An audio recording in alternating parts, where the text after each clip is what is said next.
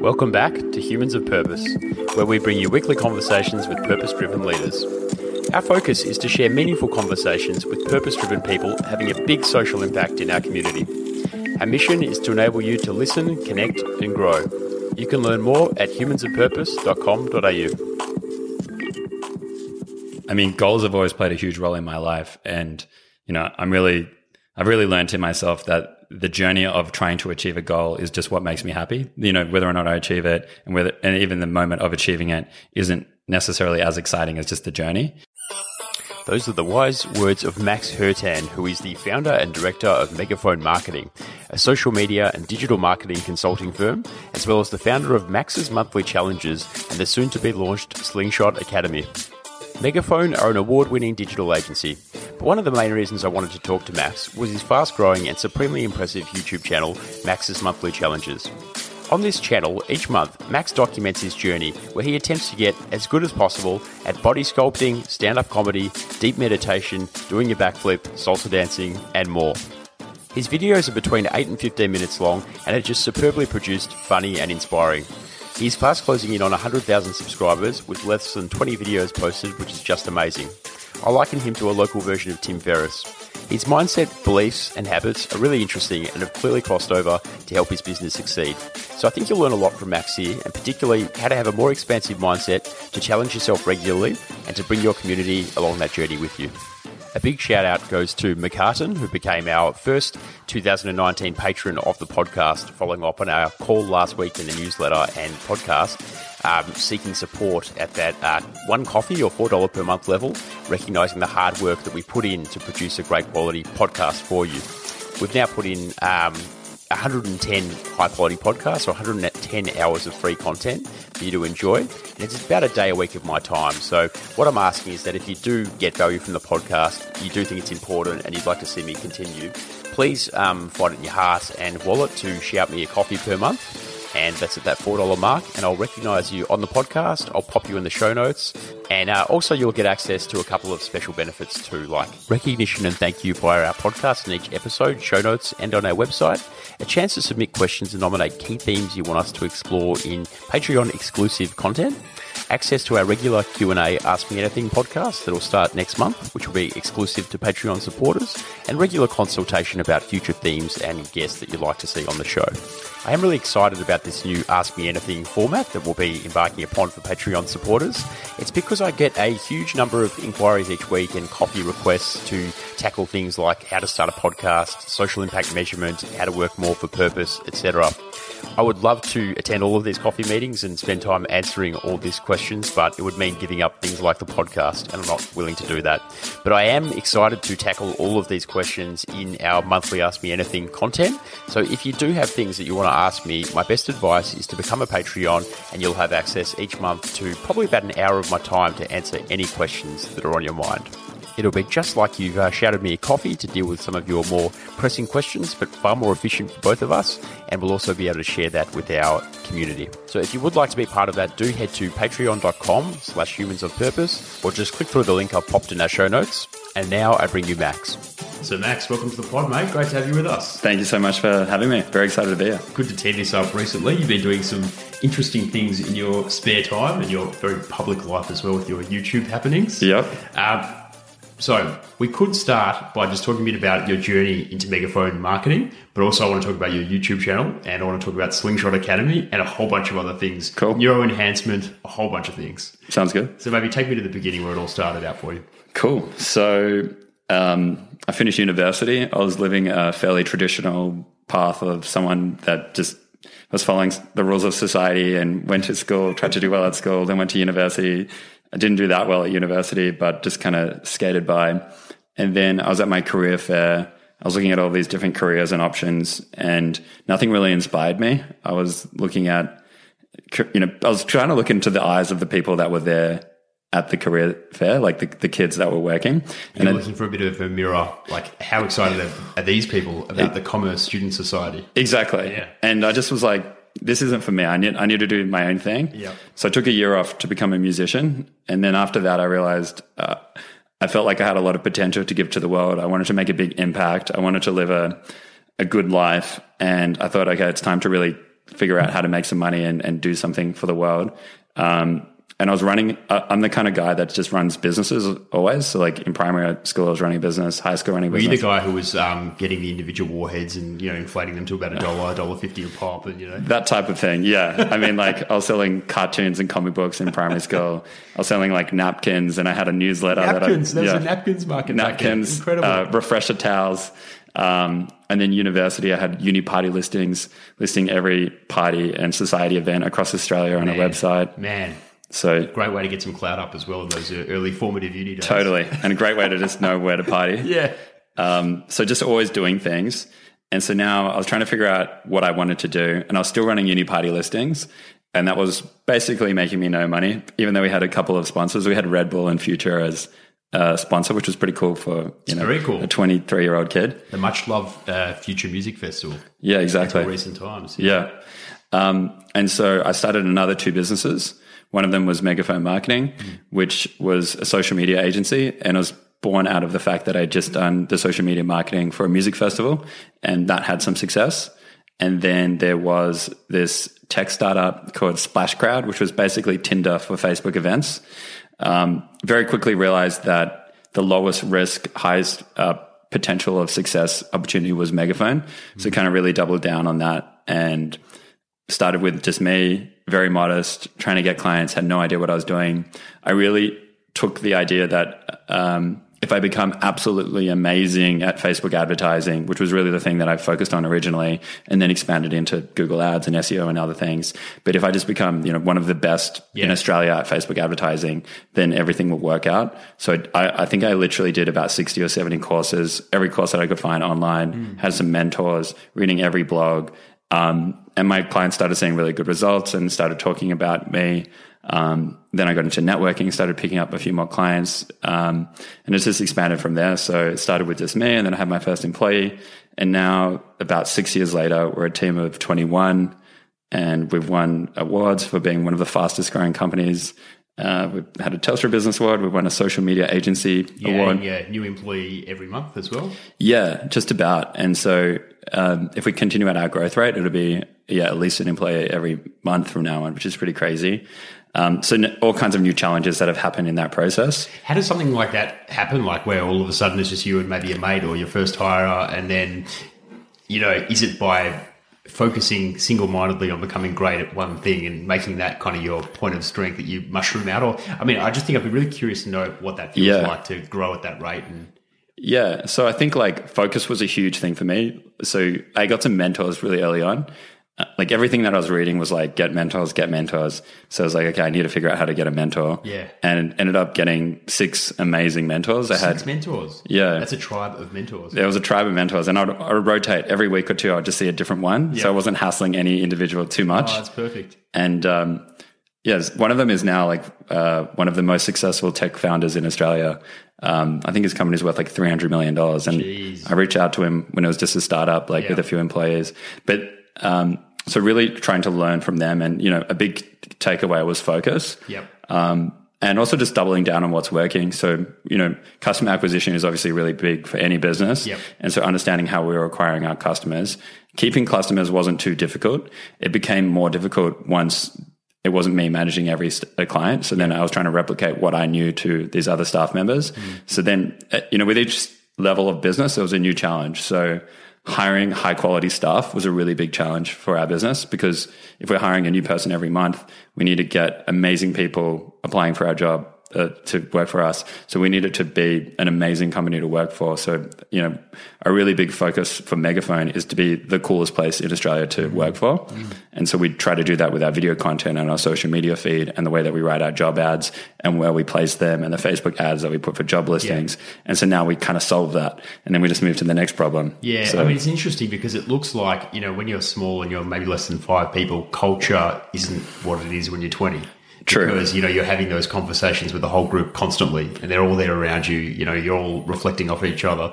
But when you're not maybe in a conversation with every person in that team all the time, I think there's an interesting transition that goes from being like the perpetual learner to the sometimes and then the everyday teacher. Yeah, massively. So with like 5, we didn't have a training process. It was just like, I'll look over your shoulder and make sure you're doing everything all right. Yep. And I could kind of just see everyone's computer. And with 20, we've got an online training program now for new staff. We've got a training structure where you have to tick off things and you get little mentor sessions. And we really developed our training program. And that's something that we think we're really good at. We can take someone pretty fresh into marketing and turn them into like a gun marketer pretty quickly, but completely different strategy and something that you don't need to think about when you're at 5. But these new things come up when you're at 20. Yeah. There's a couple of things that I love about what you're doing that I wanted to highlight because they're principles I try and live by a bit as well. First one's accountability, and it's self-accountability and accountability now to the broader world, which is interesting and I'd love you to dive into. The second one is transparency, I think, which is probably tied to accountability. So when you set goals for yourself, and I know goal setting is a big focus for you now, you don't just keep that to yourself and hide it and then you can tell people whether you made the goal or not afterwards. You put it out there for the world to see and then also to see the journey to whether you hit those goals or not. Yeah. Talk to me about that and why is that important for you? Yeah, so I mean, goals have always played a huge role in my life. And, I've really learned in myself that the journey of trying to achieve a goal is just what makes me happy. Whether or not I achieve it and even the moment of achieving it isn't necessarily as exciting as just the journey. And I also feel like I've developed a framework that is quite valuable for other people. So with my YouTube channel, I'm quite public about my goals with my monthly challenges. And then also this year, I'm doing my yearly goals. So I've got my revenue goals, I've got my physical goals, I've got my spiritual goals, emotional goals, and I publicly stated them all. And there's definitely a huge element of accountability where I want to be successful for the people watching me because I want to be an inspiration for the people that go, whoa, like look how much that guy did in a year. Maybe I can challenge myself a little bit harder, or maybe some of the goals that he's doing would actually be quite valuable in my life. So a lot of that publicly announcing the goals is more about I get inspired when I watch someone achieve something or set a goal that seems really difficult and then achieve it. And it makes me rethink my limits. And so I don't think that I'm pushing myself as hard as, anyone in the world, but maybe there's someone that's a few steps before where I'm at right now that can see where I'm at and go, whoa, like that will help me get to the next level. So that excites me.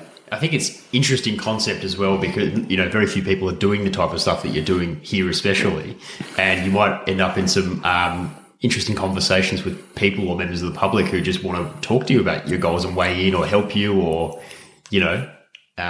take avenues like that. You might have even had that already from your videos and the impact they've had on people who are watching.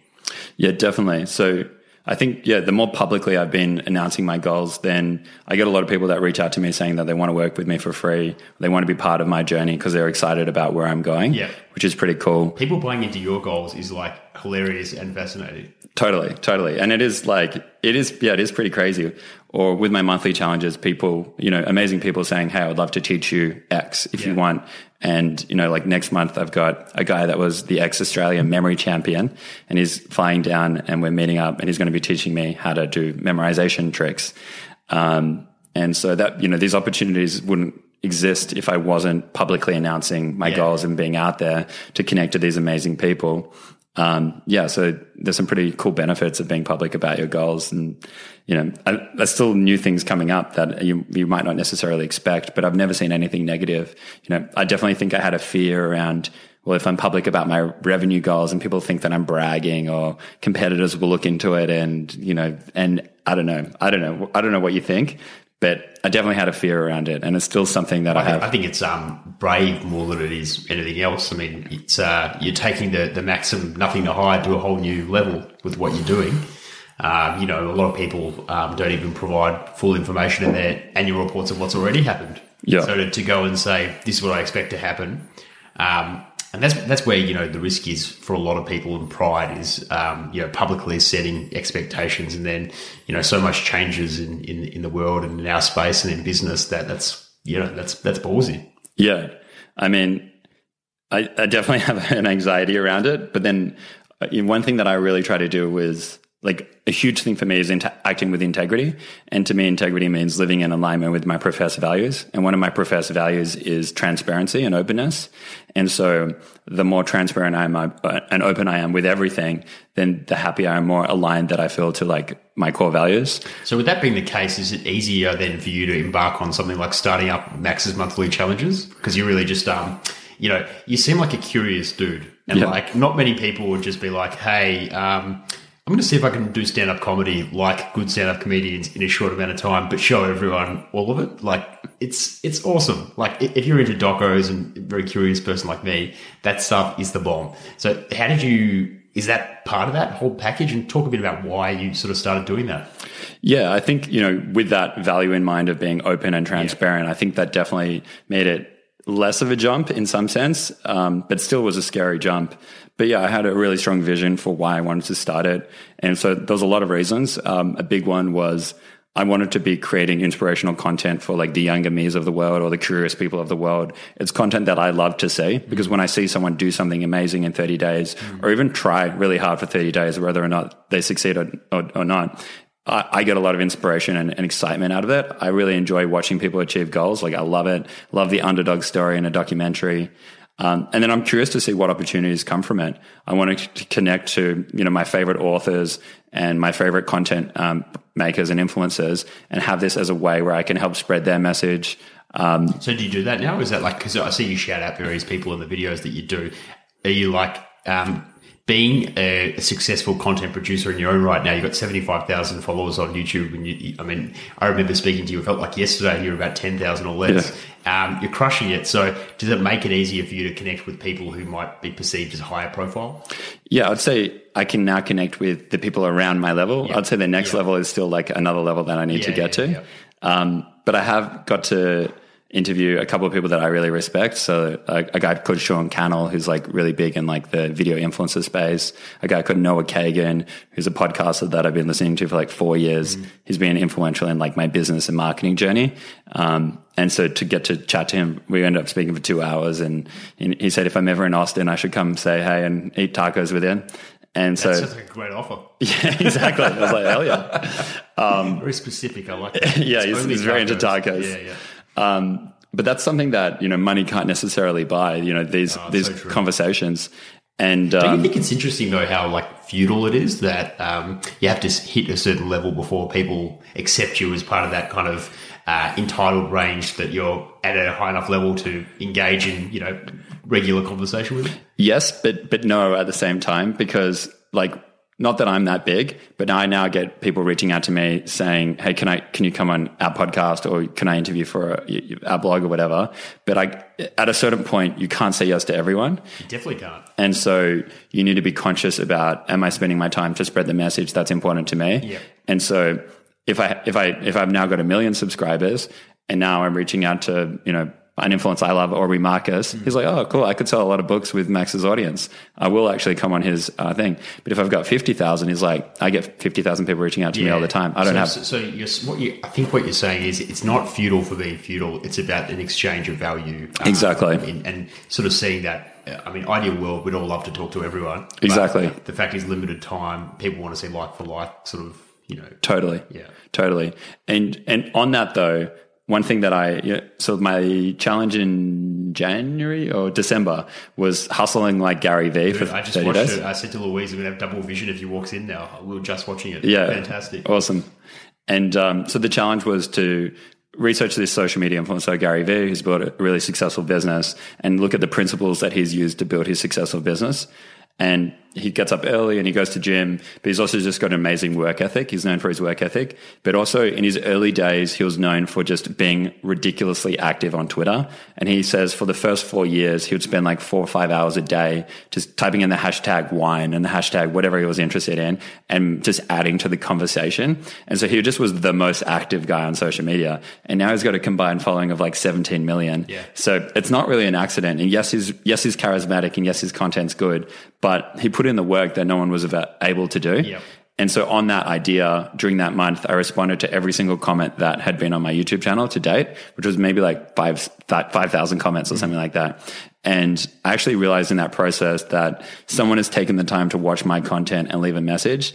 And that is still a high value thing that I should be doing, to drop them a comment. And to this day also, if anyone DMs me on Instagram, I will respond with a video back. And so if they say, hey, I'm thinking about starting a marketing agency, where should I start? I'll give them like a 5-minute video back. It's very clever. It's very Tim Ferriss. He would do a similar thing, like wrote email replies and whatnot. Yeah. And I like connecting with someone. I like giving them a really good experience. And now that person, and I've got a couple of people now that they're like, I'm going to do everything to support your channel. Like, and so when I'm not that big yet, I love being as connected. You need to get amongst the people. I think that's exactly. Whenever you see people have become really successful, what they do, they have these tribes of people who love them. Also, because they engage and they're like, and I think the dynamic is even more interesting when you have a mix of live and online. Yeah.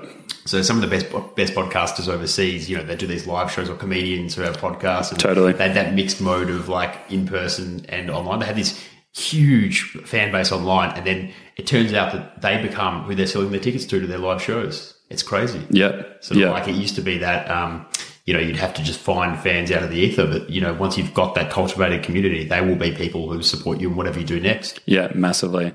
And so, I just think before I plan to be 1 million subscribers one day. And hopefully at that point, so many people are being inspired by the content that I can't respond to everyone. I just physically don't have time. So when I do, I want to take advantage of being small, because I'm small, I'm nimble, and I can take advantage of that. I think what you're doing is very interesting. I think you've created something that is generally intriguing to watch. It's a very human experiment, but it also seems to be affordable, and you seem to have figured out a way to replicate it where it clearly doesn't take you it looks hard. Like I definitely couldn't do it, but you were able to learn how to do that and keep on producing it so often. It's such a high quality. Did you know how to do video production when you started out, or? No. So the first challenge was, it all kind of just came to me at a flash, like a few weeks before I started, where I was like, I have to, this is my calling. Like, this is exactly what I need to be doing right now. Yeah. And so I couldn't sleep. I was so excited. I'm going to learn violin next month and make a video, and it's going to be this huge YouTube series. And, so I'm learning violin, and violin's not an easy instrument by any means. Yeah. I've spent 20, 30, 40 hours on trying to learn how to play a song on violin. But then at the same time, I'm learning how to film. I bought a camera. I learned what autofocus is. I learned how to sound correct. And then I learned how to do video production. Yep. And so the first one I just did in fact, the first 8 I did all on iMovie. And I became pretty good at iMovie. That's a fun little tool. It is a good tool. A lot of people just say, get started, film with an iPhone, edit on iMovie, edit on the simplest software. And I totally believe that.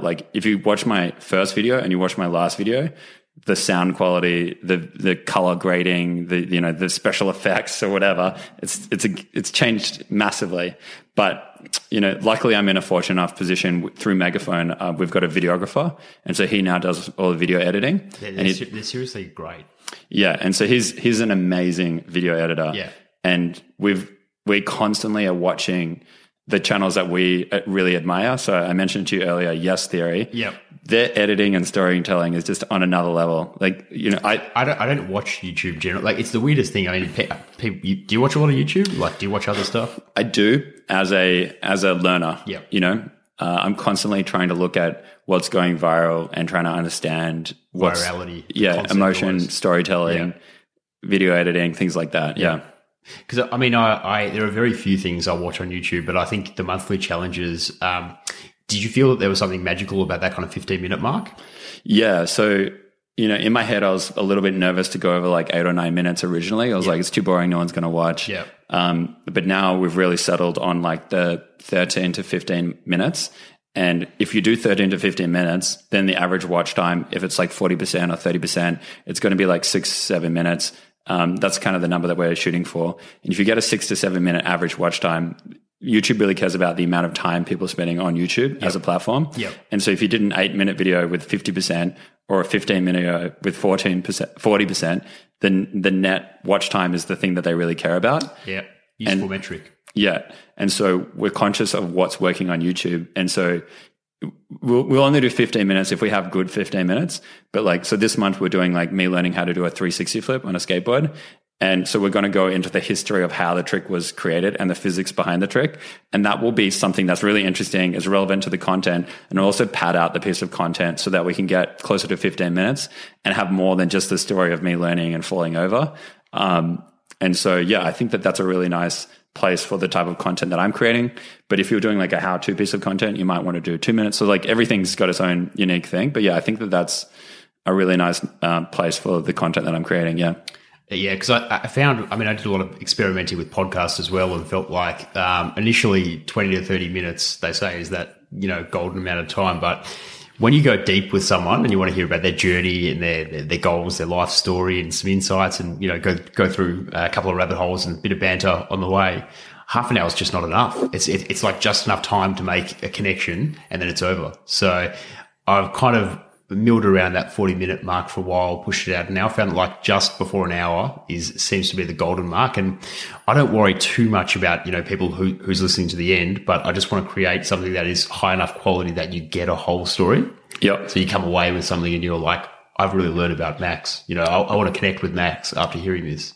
Yeah, definitely. I'm a big podcast listener, and I notice the guys that are doing 20, 30 minutes, it's like, here's the story, and where can they find out about you? Yeah. And you don't get into the meat of the story. You don't get into the tactics. You don't get the takeaways. There's no texture. Yeah. And you've got this amazing person, and they've introduced themselves, and then it's ended. Yeah. And so when you can get deep, that's when, that's what, like if you read a book, if you read the intro and the outro, all of the meat of the book is in the middle chapters. Yeah. And like, you must find this constantly in your space, but the short attention span of markets now and people generally,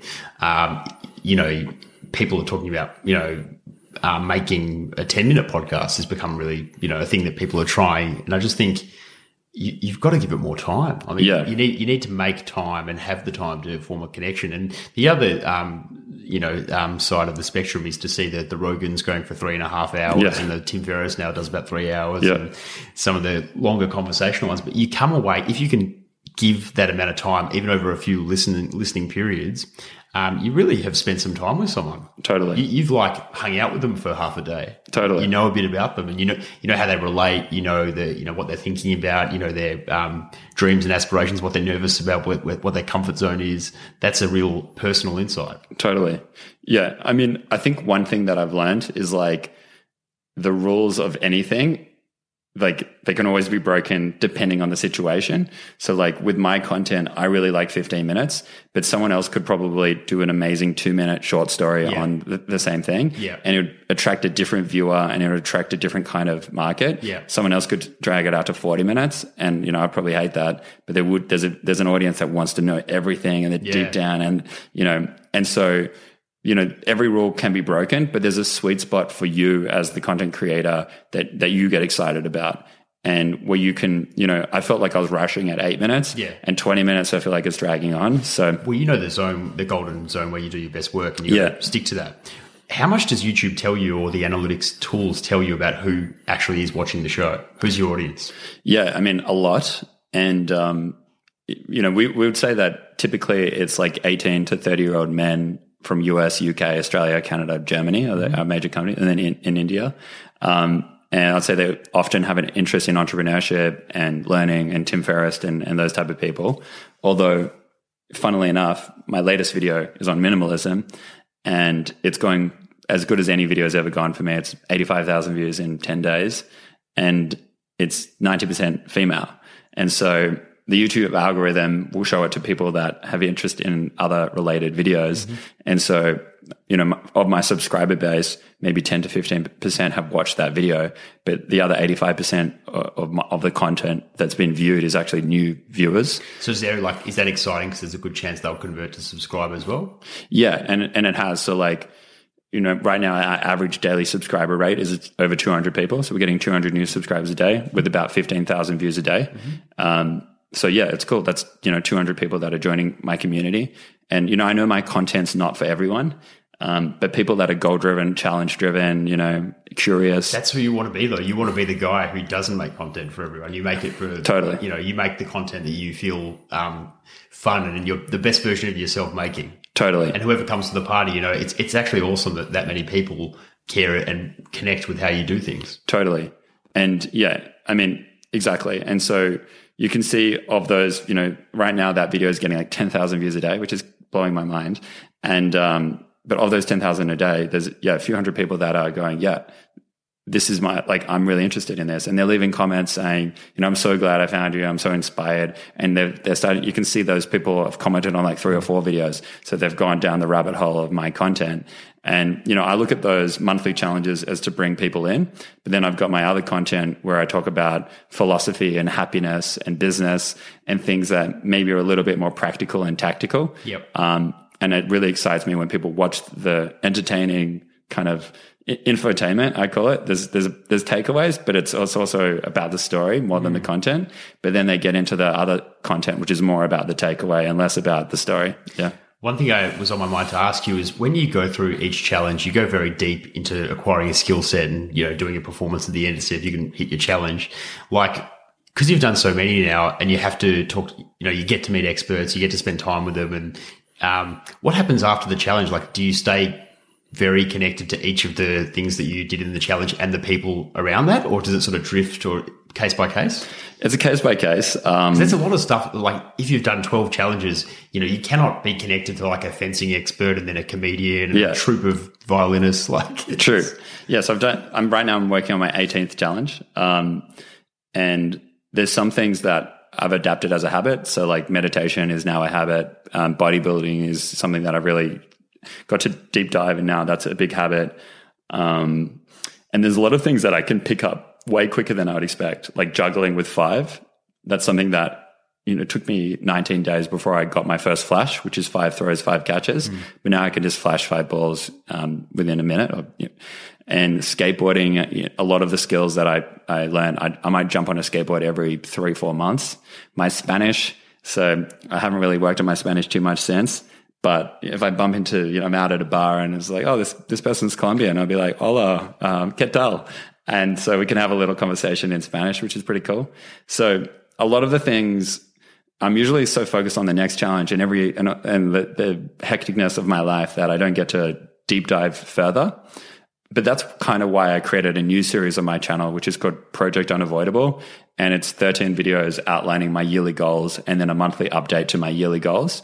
So you can watch me do something all in like violin for a month, but then maybe I'll leave it. But then on my yearly goals, I'll talk about things that I'm working as a longer term to really influence into my life. Cool. That makes total sense. Because I was just thinking if the project was integration, then it's very hard to integrate all these divergent skill sets and into your busy life as an entrepreneur as well. But I suppose you would be able to differentiate I'm doing the challenge at the moment of meditation. That's a life skill that I could actually really benefit from keeping in my life. So, that when you're doing it. Is that sort of how you're thinking? Totally. And I get to deep dive into something and then see what I want to take away from it. And even if with backflip, I haven't done a backflip since, but I still learned a lot about body awareness, gymnastics, handstands, flexibility. With stand-up comedy, I learned about performance, joke writing, joke structure.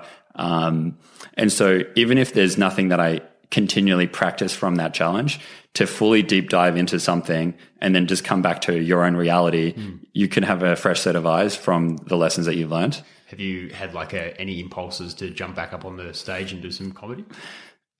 So comedy was a really brutal month because to perform 5 minutes, you'd often have to sign up and then just wait around for 4 hours before you would get to perform 5 minutes. Yep. So I'd get there at 6 p.m. and then one night I got there at 6:30. I performed at 11:30. So I'm waiting around 5.5 hours and I was only allowed 3 minutes because there's so many people. Yeah. And I get up there, first joke doesn't do that well. Second joke totally bombs. And so I'm just looking at this sea of 40 people. I've just waited 5.5 minutes, 5.5 hours for this 3 minutes. And I've just got this blank faces, just I'm what am I doing with my life? It's a rite of passage though for those guys. They all talk about it. Totally. You got a bomb. Yeah. And that was my first bomb that moment. I was using the same jokes, but I wasn't connecting to the material and I was being robotic and scripted. And so it was a learning lesson, but it was just, I missed a friend's birthday that night. That was a close friend because I was I need to get into practice. And it was just a terrible night. So overall, I would do stand-up comedy again, definitely, but it's not on it's not going to happen anytime soon. Yeah.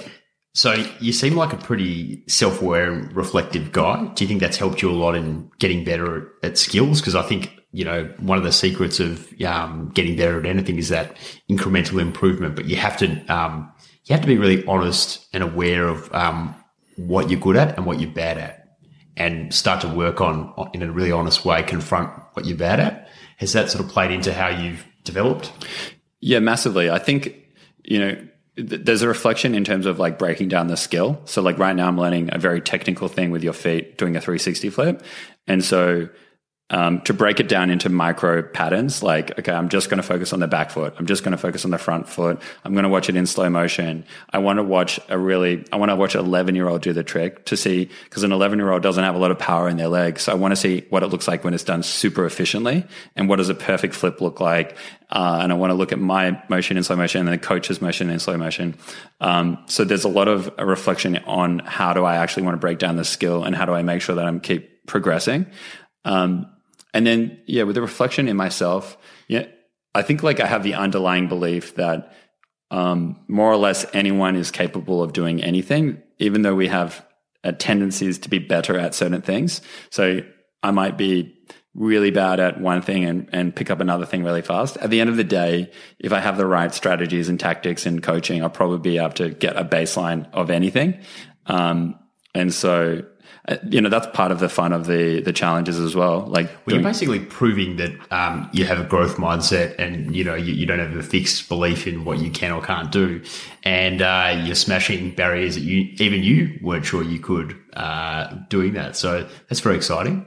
Yeah, totally. Like, I think maybe that's one of the big things that I want people to take away. I don't want people to look at me and go, "Wow, this guy's amazing and can do everything." It's like, "Wow, this guy can do a lot of random things that are disconnected. Therefore, I can probably do a lot of these things too." I have no reason to be good at a skateboard. I'm tall, I'm lanky. I don't have good feet coordination. I really, really I really think I'm predispositioned to be poor at skateboarding. But if you put in the time and you have the right framework about approaching it, it's learnable. Well, is the lesson there that people should try new things all the time and try and, build skills in areas they don't have because that's good practice? Or is it that you can do anything, or is it both?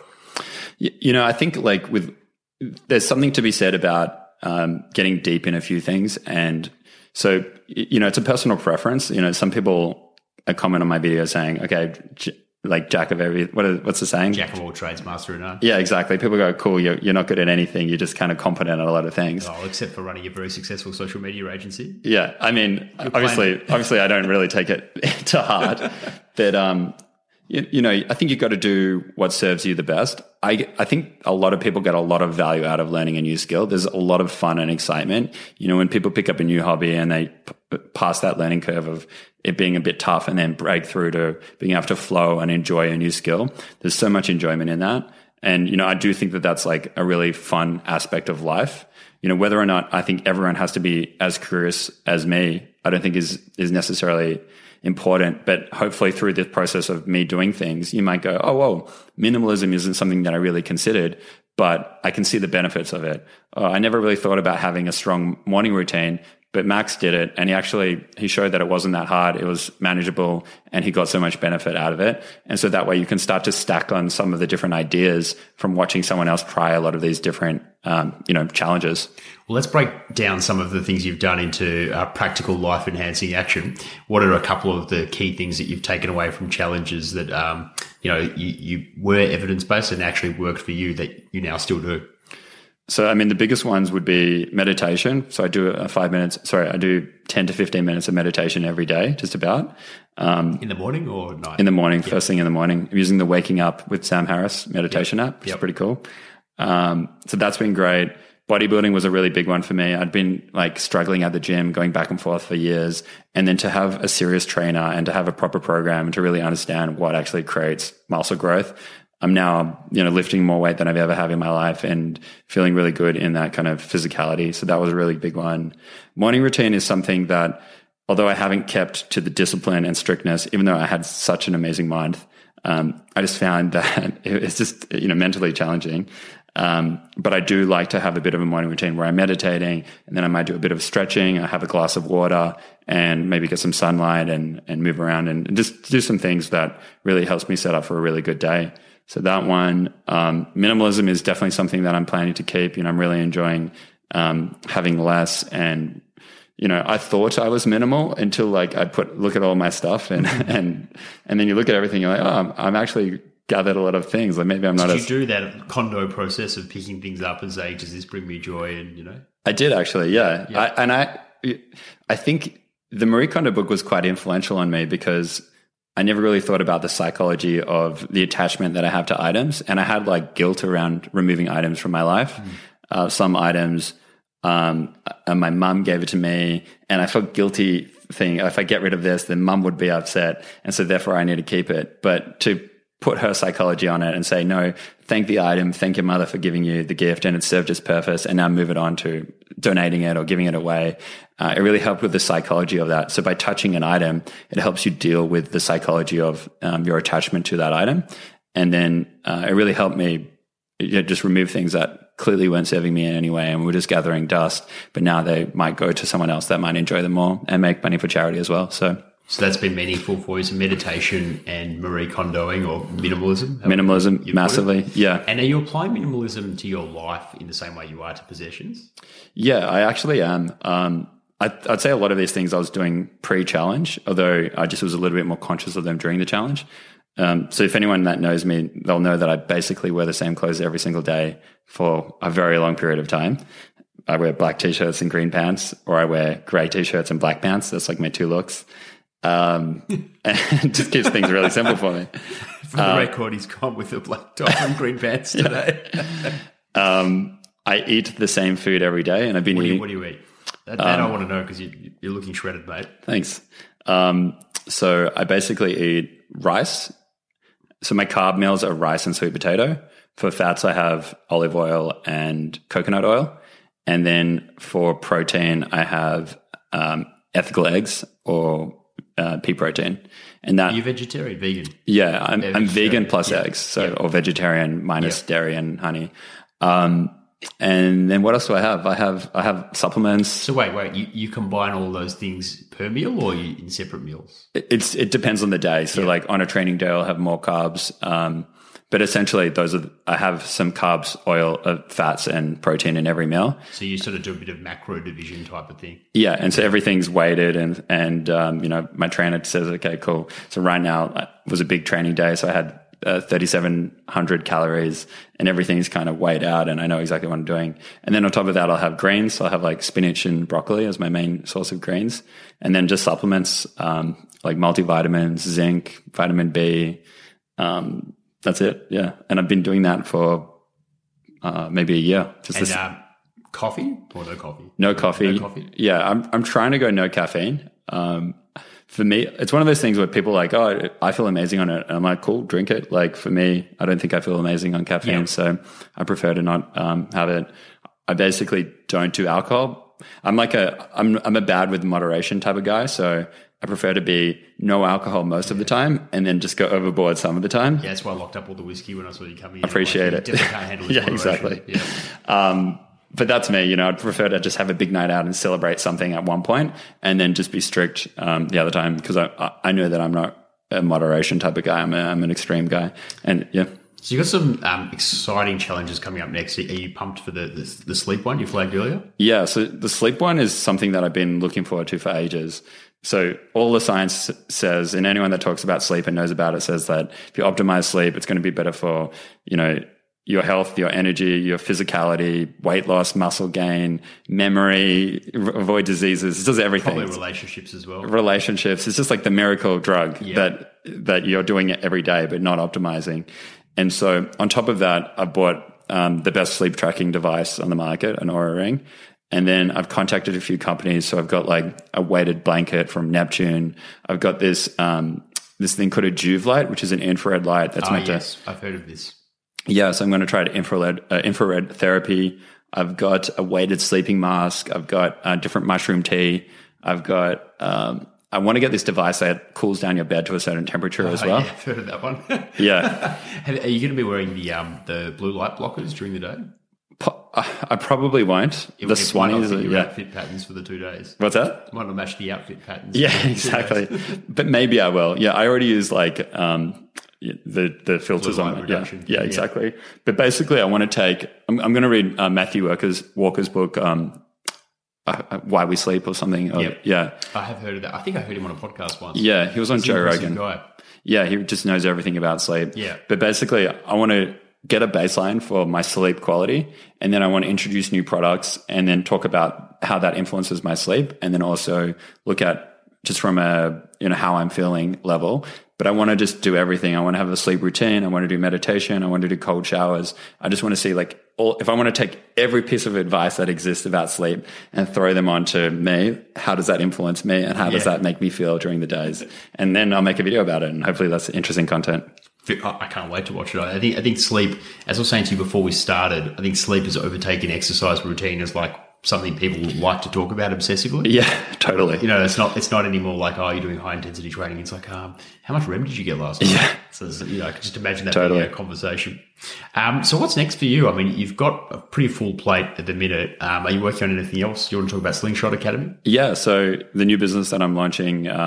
So obviously, still want to grow Megaphone, still trying to grow the YouTube channel. But I've just launched something called Slingshot Academy, which I'm really excited about.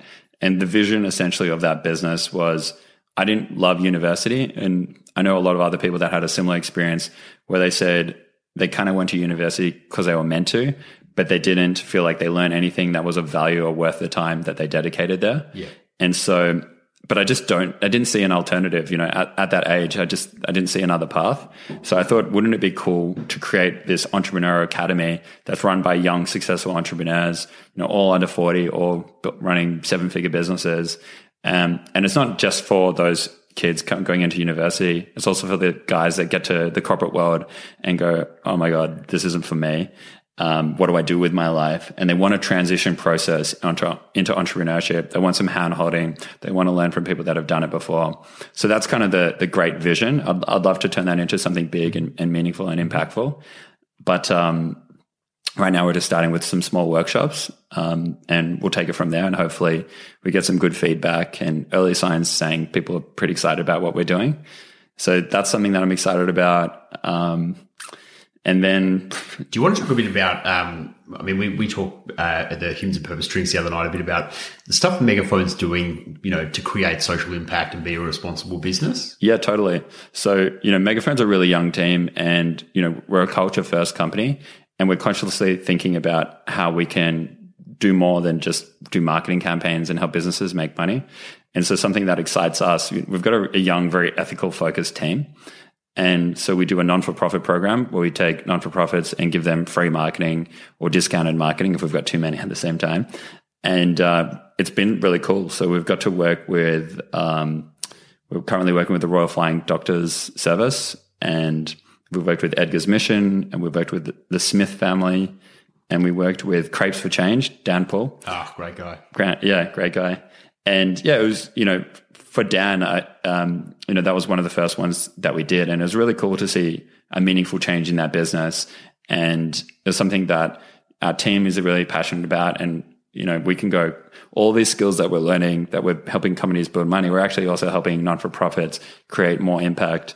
And it's a fun way to leverage our skill set for. And you're finding, because of the profile of your team being sort of ethically minded, younger people, millennials and Gen Z, when they do that work, and the fact that you're bringing in some not-for-profit clients that you're doing pro bono, does that excite them? Does that get them sort of jacked up?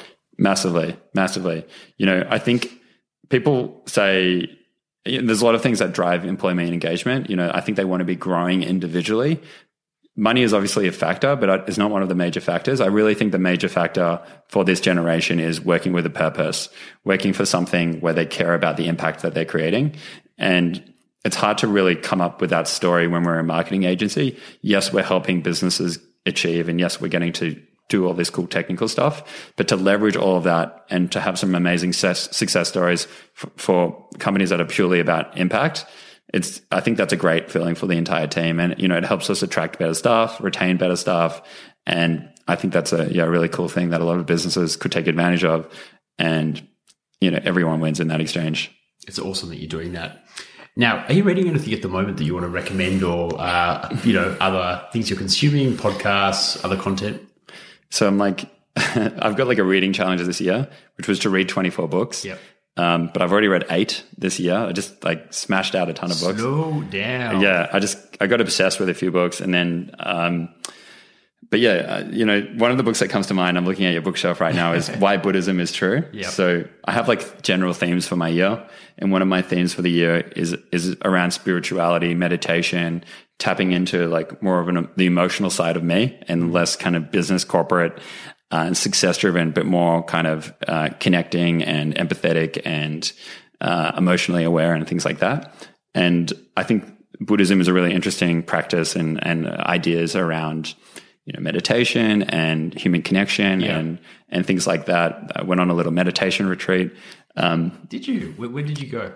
About a month ago. And how did you? Was it a 10-day Vipassana kind of situation? Just a little weekend. Yeah, I'm scared about. Hard for you to take that long. Exactly, and I'm scared about losing my gym progress taking 10 days. That's like, it sounds ridiculous, but I've worked so hard for every gram on my body. First world problems. Yeah, but Why Buddhism is True, I thought was a really good introduction into a lot of these different concepts. So I really like that one.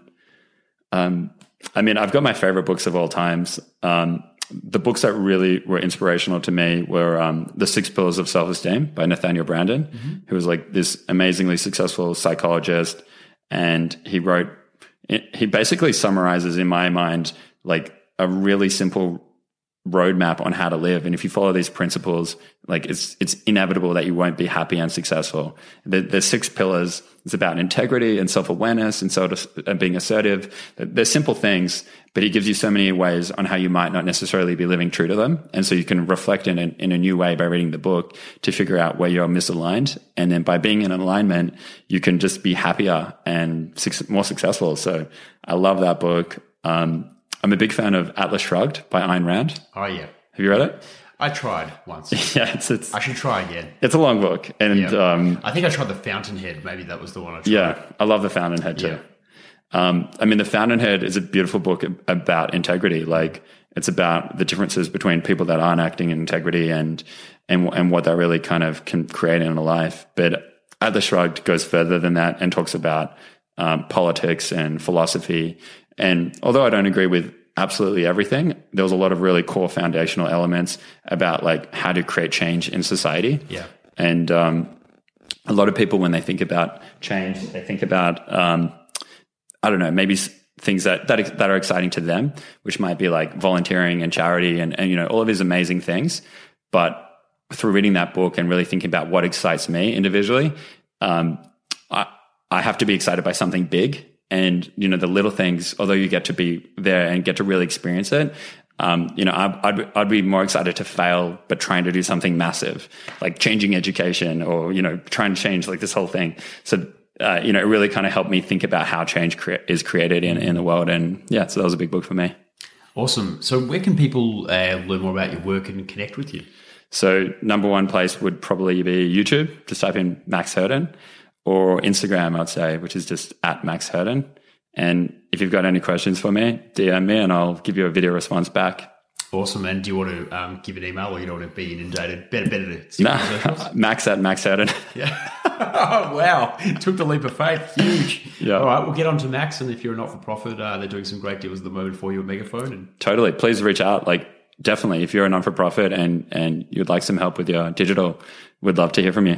We're excited to see your future challenges, and we're also really excited to hear about what's happening with Slingshot Academy. Well, yeah, thank you very much. Thanks so much for having me. I had a lot of fun. Awesome, mate. Thanks for coming on.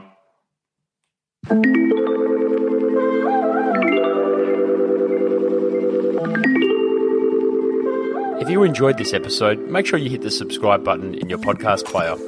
Why not share the podcast with a friend? You could also leave us a 5-star review in your podcast player. You may also want to join us for one of our regular live podcasts or to become a show sponsor. Learn more at humansofpurpose.com.au and be sure to follow us on Instagram and Facebook.